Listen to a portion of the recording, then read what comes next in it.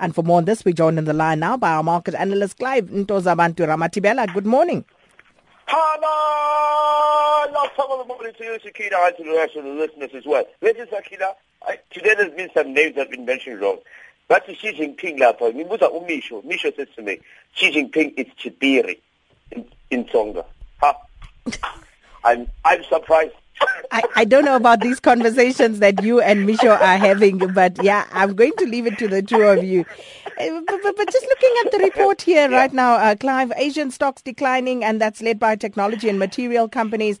And after the U.S. manufacturing also unexpectedly contracted, and that is clouding the outlook for the Federal Reserve's interest rate outlook. Can I just answer that one quickly, the last part? That won't matter at all. I was listening to Janet Yellen just now, and she sounds like she really knows what she's talking about. And I think what they're going to do is they're going to raise it. She did, towards the end there, become very hawkish. Remember, but she hawkish, tugma, over. So very dangerous. It sounds like they are actually going to raise interest rates at this particular next meeting. She sits today, obviously, on the panel where she's going to be explaining the reasons behind the support for the rate increase. It will be the first one of its significant size since the 2008 crash. So it is a very, very important time indeed for the American market and the Federal Reserve in particular. Yeah, let's move to the Asian market, which led by technology and material companies. They looked very, very strong. Unfortunately, the U.S. manufacturing unexpectedly contracted, and so this sort of like put a little cloud over the performance of the Asian market. The MSCI PG Pacific Index slipped by 0.1%, which is not necessarily great. And also we've got the ISM, the manufacturing figures, which were terrible, like I just mentioned. They were at the level indicating a recession, which is quite concerning. So this might just soften the Federal Reserve Bank's decision to hike rates at the next week's meeting. And then U.S. stocks, they've also slipped as crude plunged to $40 a barrel, and that's sparking a slide in energy producers there. I don't understand this. The oil prices plunged, right? And you expect that the Federal Reserve to say, well, let's have a look actually what happens first at the end of the year. That's what I would anticipate. But now what's happening is treasuries also fell after the Federal Reserve Chair obviously signaled that increasing confidence in the economy 2 weeks before the central bank means that this will be actually an increment. So what we saw happen in the U.S. stocks as they started to slide is because a lot of them, especially if you look at the Dow Jones and you look at S&P, you've got a lot of oil-based companies there that rely a lot on energy, on manufacturing, and so when the oil price obviously went plummeting and everything else felt a little bit dull. And that is the reason why you see this happening. So I'm hoping that by the end of today, Sakina, at least that we can expect is that Yellen is increasingly confident, that we know, of the U.S. economy growing. But is it enough for them to actually be convinced by next week's meeting? And the answer to that is probably yes. And the jobs numbers coming out on Friday, tomorrow, that might just be the needle on the camel's back. Is that what they say?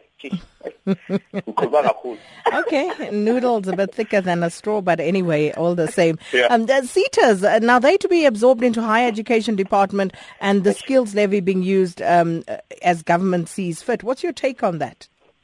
It's a very interesting one, Sakina. So firstly, I just want to say that I work very closely with the SETAs. I think they do a fantastic job, and most of them, the ones that I work with, and the guys really do a phenomenal job. And this is part of the reason why when I sit in meetings with the manufacturing guys, it's business, and they say to me, what is government doing? And I say, look at the structure of the SETAs and the intention behind what they're doing and the fact that they get the skills. And then I get the manufacturers crying to me and say, but these guys, these kids that come out of these SETAs, they come to us and they still come operate tools. They still can't do stuff. I said, but it's your responsibility because you're already paying for the skills levy. Your responsibility is to retrain them and make sure that their skills, they advance their skills. So I think the money going back into the controls and the coffers, and some people will be angry about this, going back into the coffers of the government, you get a better injection. You know, like a fuel injector.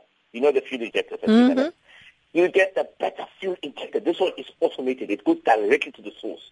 So instead of having part of that, they can act as facilitators, but now you've got a fuel injector, TFI or TDI, something like that. You know, like it's very quick to get the funding to make the skills levy available for those people to actually get better skills.